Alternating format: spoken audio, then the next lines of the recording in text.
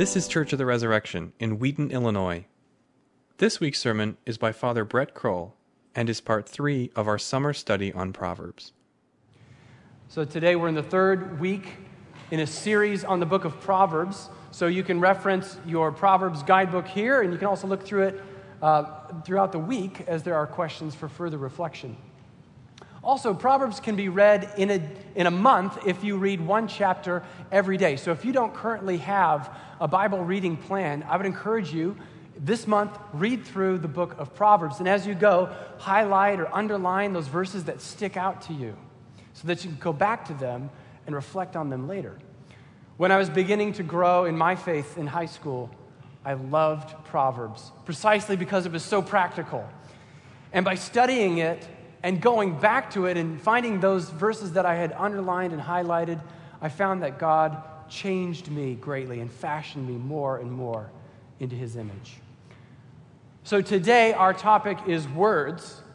And the goal for today is that we would walk away being just that much more intentional and careful about our words, using our words for life and not for death, because as we heard from Proverbs today, life and death are in the power of the tongue.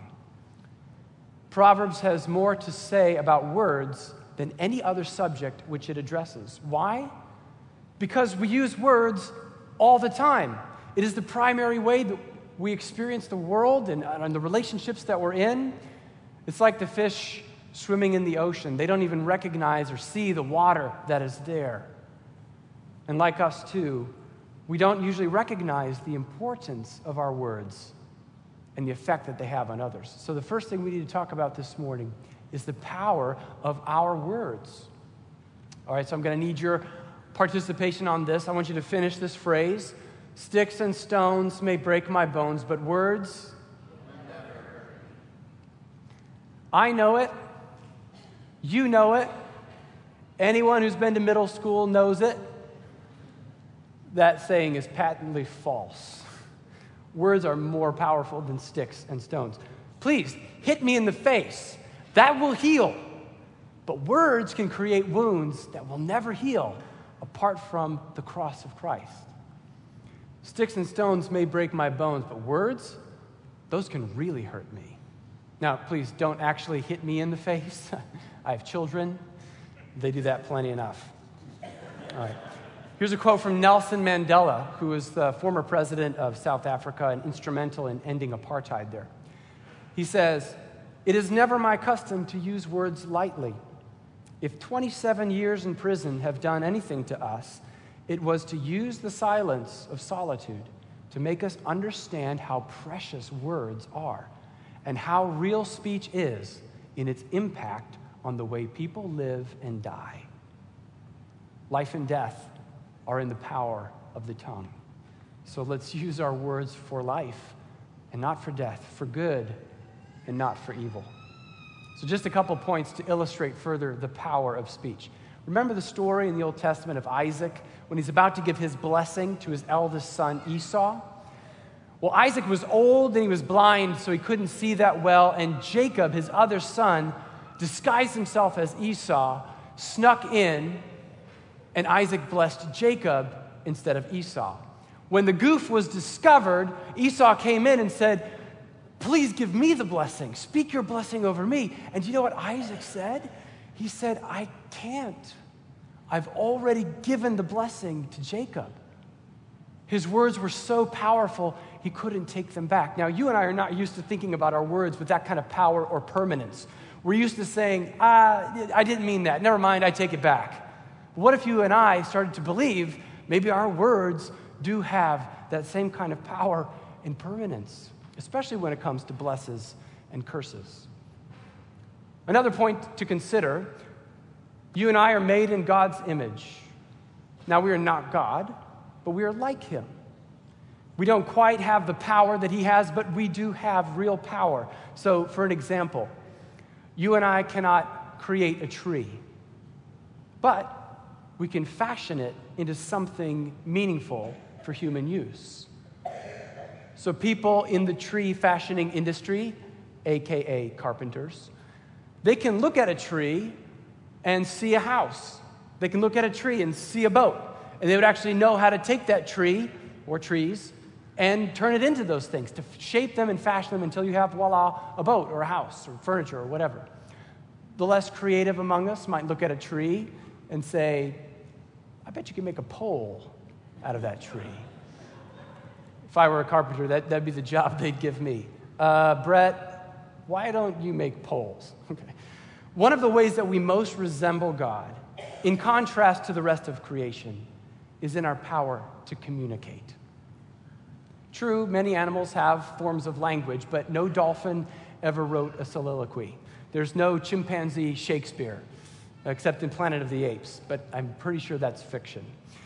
Humans alone are capable of expressing incredibly deep and complex thoughts through our words. And by the way, even though today we are focusing on human speech, let's not forget that God's words have ultimate power. It was by God's speech that he created everything that is. And just like last week when Father Stephen showed us that wisdom is not an abstract, impersonal concept or idea, but rather the New Testament shows us that wisdom is a person, it is Jesus, so too the Gospel of John tells us that the Word of God is not an abstract or impersonal idea. No, the Word of God, like wisdom, is a person. Any wild guesses who that person might be? Of course, it's Jesus, who saved the world. So we see that by the word of God, the world was both created and saved. That's pretty epic. So if God's words have power and we're made in his image, maybe our words have power too. While we are not God and our words don't have that ultimate kind of authority that his do, our words do have a real power. And it's in our best interest to figure out what is that power and how does it affect the people around us. Remember our key verse for today. Death and life are in the power of the tongue. So let's go back to what I was saying earlier about the tree. You and I cannot create a tree out of thin air, but we can take that tree that God has made and shape it and fashion it into something. Likewise, you and I cannot create human souls. But maybe like trees and other things that God has made, do you suppose that we have power to shape and to fashion the human souls around us? I think we do. And I think that power largely resides in our words. Death and life are in the power of the tongue. So let's use that power for life and not for death. You know, Jesus talked about his words, the word of God, being like seed that was scattered on all different kinds of soils. What if we follow that metaphor and apply it to our own lives and our own words? If you were to look back on the day, or look back on the week, or look back on the last year of your life, and retrace the seeds that you have sown through the words that you have spoken, what would you find growing along the path as you retrace the words you've said? What is the effect that your words are having on others? Which plants are growing there? Are they plants that give a sweet aroma, are beautiful to look at, that become trees which bear fruit, whose leaves could be used for healing? Or are they plants that are toxic, poisonous, and leading to death? I read the other day that the average American speaks about 700 times in a day. That's 700 seeds containing either the power of life or the power of death. 700 seeds taking root in the lives of the people around you, shaping and fashioning them either towards the kingdom of God and towards life or towards the kingdom of this world, which is the kingdom of death. So we must learn to harness the tongue, to restrain our lips. So let's talk about harnessing that power, restraining our lips, taming the tongue.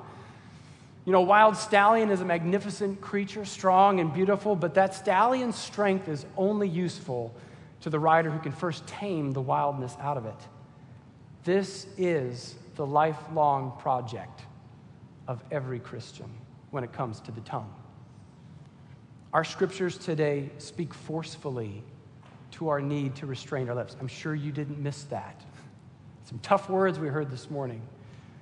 I do love the one, this one's a little more lighthearted, the one, the Proverbs that's whoever keeps silent, even if he's a fool, is deemed wise. I love that one. There's hope for all of us. Or as Father Steve would say, he's the strong, silent type. They also say, whoever restrains his word is knowledge. When words are many, transgression is not lacking, but whoever restrains his lips is prudent. And in Matthew's gospel today, did you hear what Jesus is teaching us? That on the day of judgment, people will give an account for every careless word that they speak, and that by our words we will be justified or condemned. Earlier in James, the apostle says, if anyone thinks he is religious and does not bridle his tongue, but deceives his heart, this person's religion is worthless. And then later in the passage from James that we did read today, he says, no one's really been able to do this.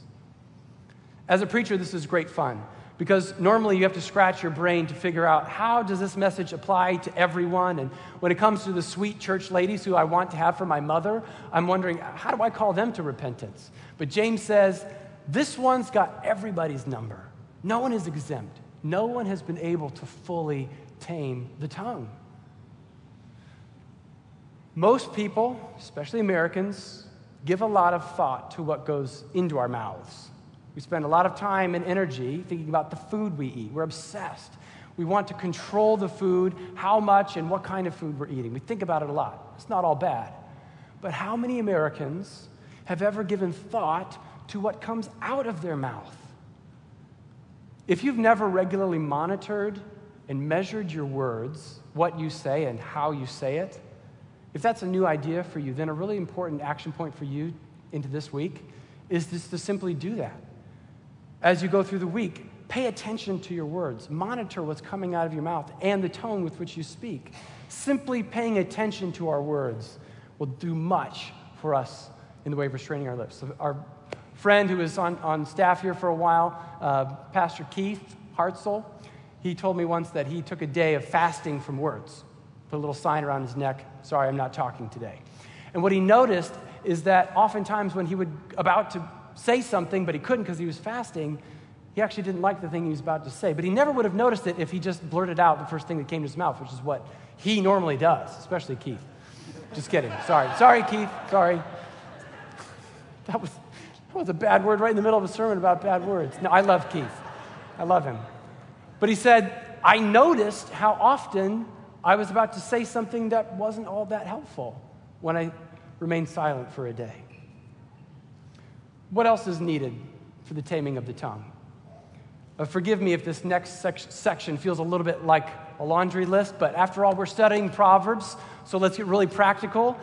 Think of it as a holy laundry list, or maybe not as a laundry list at all, just a great, awesome list that's going to really help us out. Okay, so first, let's talk about taming the tongue with our lies. We've got to keep a watch on our lies that we tell. Telling the truth is not natural to us, especially when doing so would not be in our best interest. Though, of course, Proverbs would say it's always in your best interest to tell the truth. But you know what I mean. We've got some training that we're doing with our children in truth-telling. We've been working on this. They know that we're working on this. But just a few months ago, I heard some crying in the other room. Caroline came bounding in and she said, Papa, Teresa really hurt herself in an accident. And Teresa was crying pretty bad, so I decided to go over and investigate. And Teresa said, no, Papa, that's not what happened. Caroline kicked me in the face. Caroline, who knows we're working on truth-telling, with great consternation and frustration said, I tried to tell the truth, but that's just what came out. But let's really think about this. We tend to put lying in the category of kindergarten sins, like not sharing, or name-calling, or putting too much ketchup on your hot dog. We don't think of it as a big league sin like murder or adultery, even though lying is right there in the Ten Commandments, along with murder and adultery. And in John chapter 8, Jesus says that the devil is the father of lies. When we lie, even those small fibs, we are speaking the native language of the evil one. It's like in Lord of the Rings when Gandalf reads the inscription that's on the ring, but it's written in the language of Mordor. To even speak that language was like a curse. And yet we speak the devil's language regularly. Like I said, it includes the little white lies, which are so common. But these two are the language of Mordor, the language of the enemy. And of course, the more we lie in small ways, the easier it is to start lying in big ways that could really get you in trouble. All right, next on the list, let's talk about criticism and cynicism. If ever there was a tongue that sowed seeds of death, it is the critical tongue. And the cynical tongue is not far behind it. It is so easy to tear down with our words. It's much harder to build up with our words. Let's not take the easy way on this one. So when you're hanging out with friends or your coworkers or your roommates or your family or even in your res group, how much of your time is spent criticizing things or people?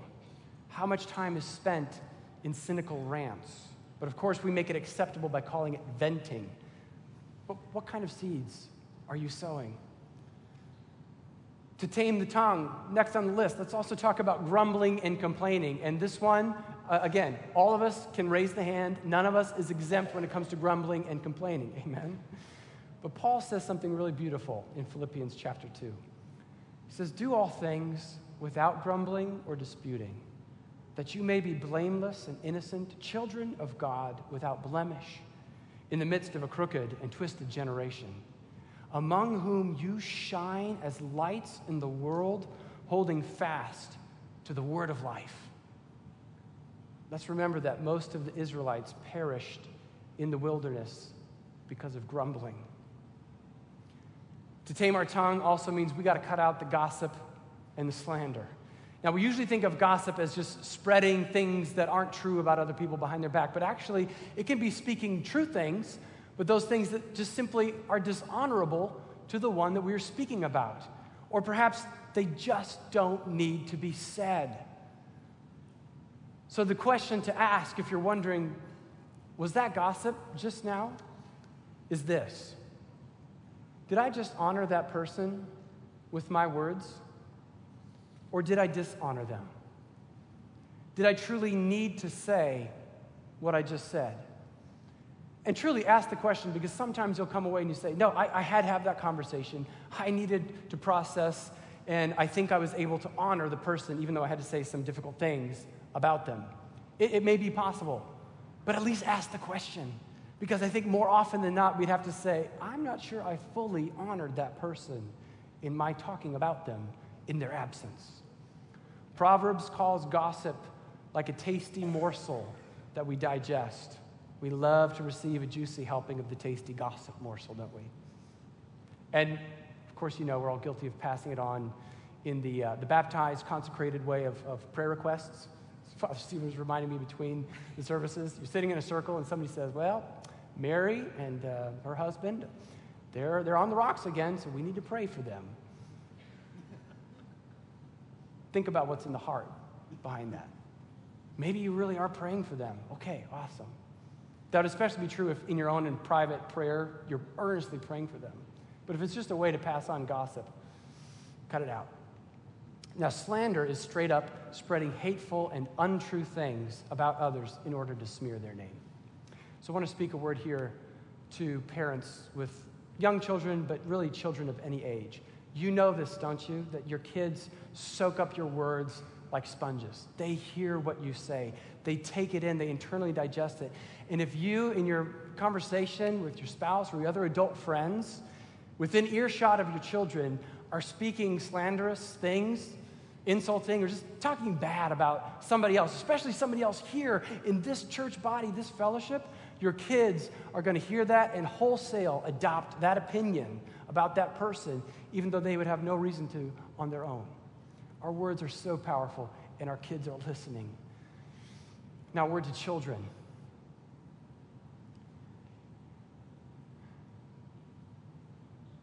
Be kind to your siblings. Speak kindly to your brothers and your sisters, your biological brothers and sisters. Don't tear them down with slander. I still remember the words of my siblings that cut deep into me, and I'm sure they tell you they remember the same, the words I spoke to them.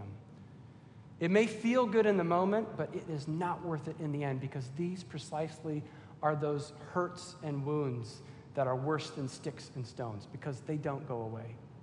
They remain with you the rest of your lives.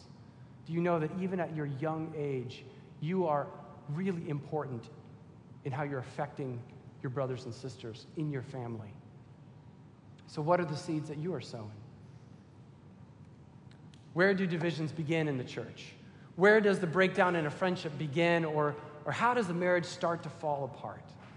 It's in lies, even small ones. It's in criticism, cynicism, grumbling, complaining, slander, and gossip. With our words. But where also does healing lie? In our words. We heard today from Proverbs, the gentle tongue is a tree of life. Think about that. The tree of life. Proverbs is comparing the gentle tongue to one of the most important symbols in all of Scripture, the tree of life. It says that gracious words, which are words that convey grace or undeserved love, these words are a honeycomb, sweet to the soul and healing to the whole person. And you know, this is not only with those that we like and who like us. It's easy to say nice things to them. What Jesus said is, if you love those who love you back, how are you any different than anybody else? No, love those who do not love you. Bless those who persecute you. So if we were to apply that to our words, sow those life-giving words, sow those seeds of life in the lives of those, especially who oppose you, who don't like you, and maybe you don't like them all that much. Then we'll start to look like Jesus and show the world what the love of Jesus is like. And you've probably had that experience where maybe there was a contentious relationship, maybe a good friend, or maybe more like an acquaintance. I had this when I was waiting tables at a nursing home many years ago. Most of the folks were awesome, amazing people. There was one man that was really curmudgeonly and difficult, and all of the wait staff knew who he was and never wanted him in their section. And I experimented with just speaking kindly to him, no matter how many times he berated me for my poor service. And after a while, guess what? He softened, and we were able to connect. Gracious words, like a honeycomb. Next on our list of how our words can bring healing is, how about in our conversations we think less about talking and more about listening? Yes, in conversation, listening is an important part of speech. And listening well is one of the best ways that you can show love for someone, to really listen to them. Proverbs says, the heart of the righteous ponders how to answer, but rash words are like sword thrusts. And James also says, be slow to speak and quick to listen. One of the ways that you know you're listening really well is if you're able to kind of pause and repeat back to that person what they've just said to you. Sum it up, put it in your own words, rather than just jump right in with the thing that you want to say. And it's a formula that's tried and true, it's tested, it's guaranteed. If you do that, that person is going to feel heard, they're going to be blessed, they're going to feel loved. That's good listening. I was talking with a pastor the other day who was just sharing with me how over the years, so much of his ministry has been listening to people. He said, I would go away from conversations where I've just sat and chatted with somebody and listened to them and think that person has never had a single other body to listen to them, who really took the time to listen so we can love one another through listening. Perhaps one of the most powerful ways that our tongues can bring healing is in the three most important words that you could ever say. I am sorry. And close second, runner-up to that would be, and related to it, I forgive you. Julie and I had a conflict just a week ago. It was about what time we did or did not get out the door in order to head to her family's place for the week. And I was in the wrong about certain things. And I knew that all that was needed was for me to admit that. And sitting there while we were trying to resolve the conflict, I knew the words that I needed to say, and I just couldn't get them out of my mouth.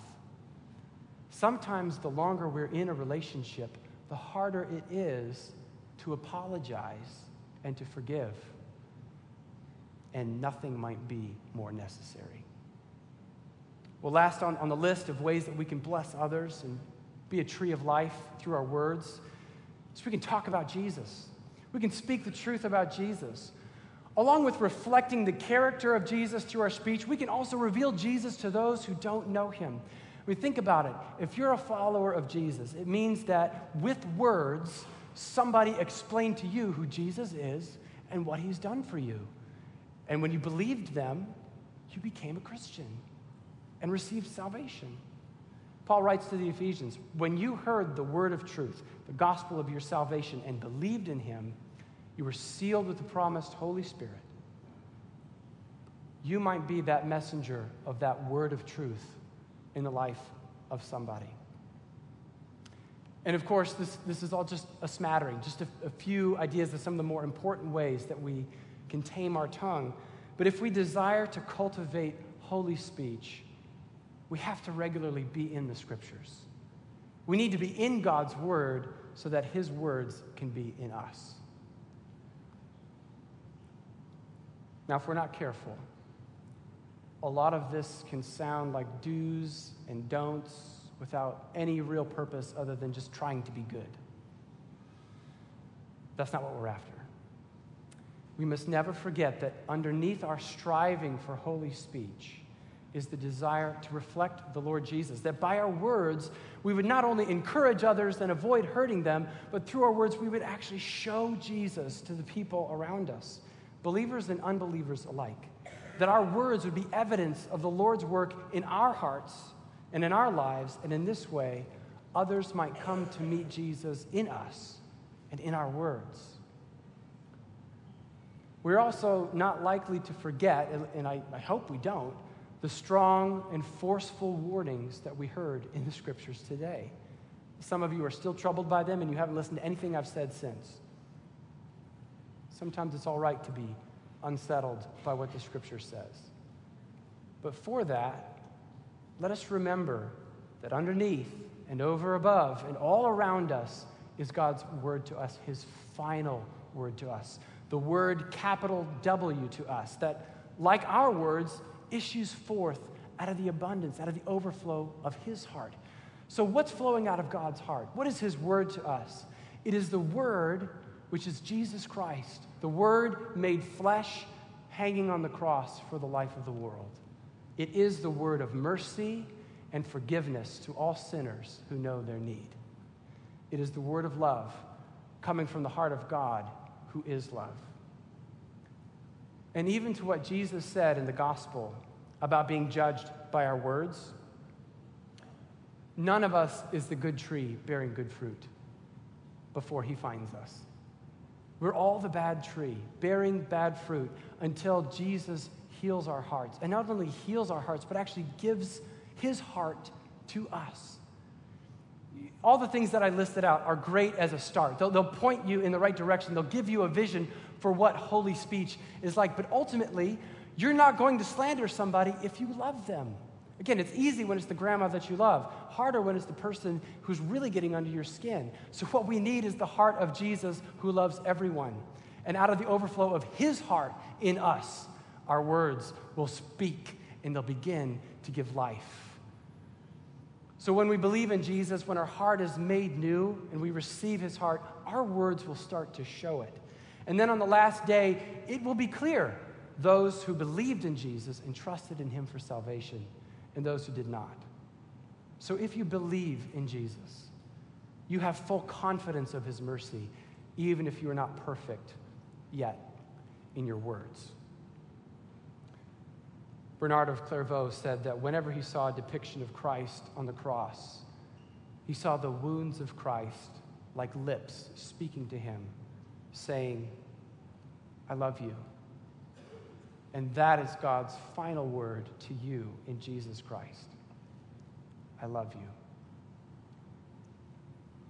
So how about this week, at the end of each day, all of us take a minute to reflect on the day and ask the simple question, did my words give life today, or did they not? Which kind of seed am I sowing? And for those moments that you are able, by God's grace, to breathe life into somebody else through your words, thank God and ask for more chances to do that on the next day. And whereby your words you were sowing seeds of death and not reflecting our Lord in His holiness and His love, repent, ask forgiveness, and the strength in His heart to speak those words of life more and more and more. Let's pray. Lord, we do need your heart, and we want your heart to be in us. Forgive us when our heart that is evil speaks evil things and brings death to others. And instead, fill us with your life, that out of your heart in us we might speak life, that we might show forth Jesus in the lives of those around us, and that you would use us to be instruments of drawing the people around us closer and closer to you. Do this for the honor of your name, we pray. Amen. Thanks for listening. Our vision at Church of the Resurrection is to equip everyone for transformation. As part of that vision, we love to share dynamic teaching, original music, and stories of transformation. For more of what you heard today, check out the rest of our podcast. To learn more about our ministry, visit churchres.org.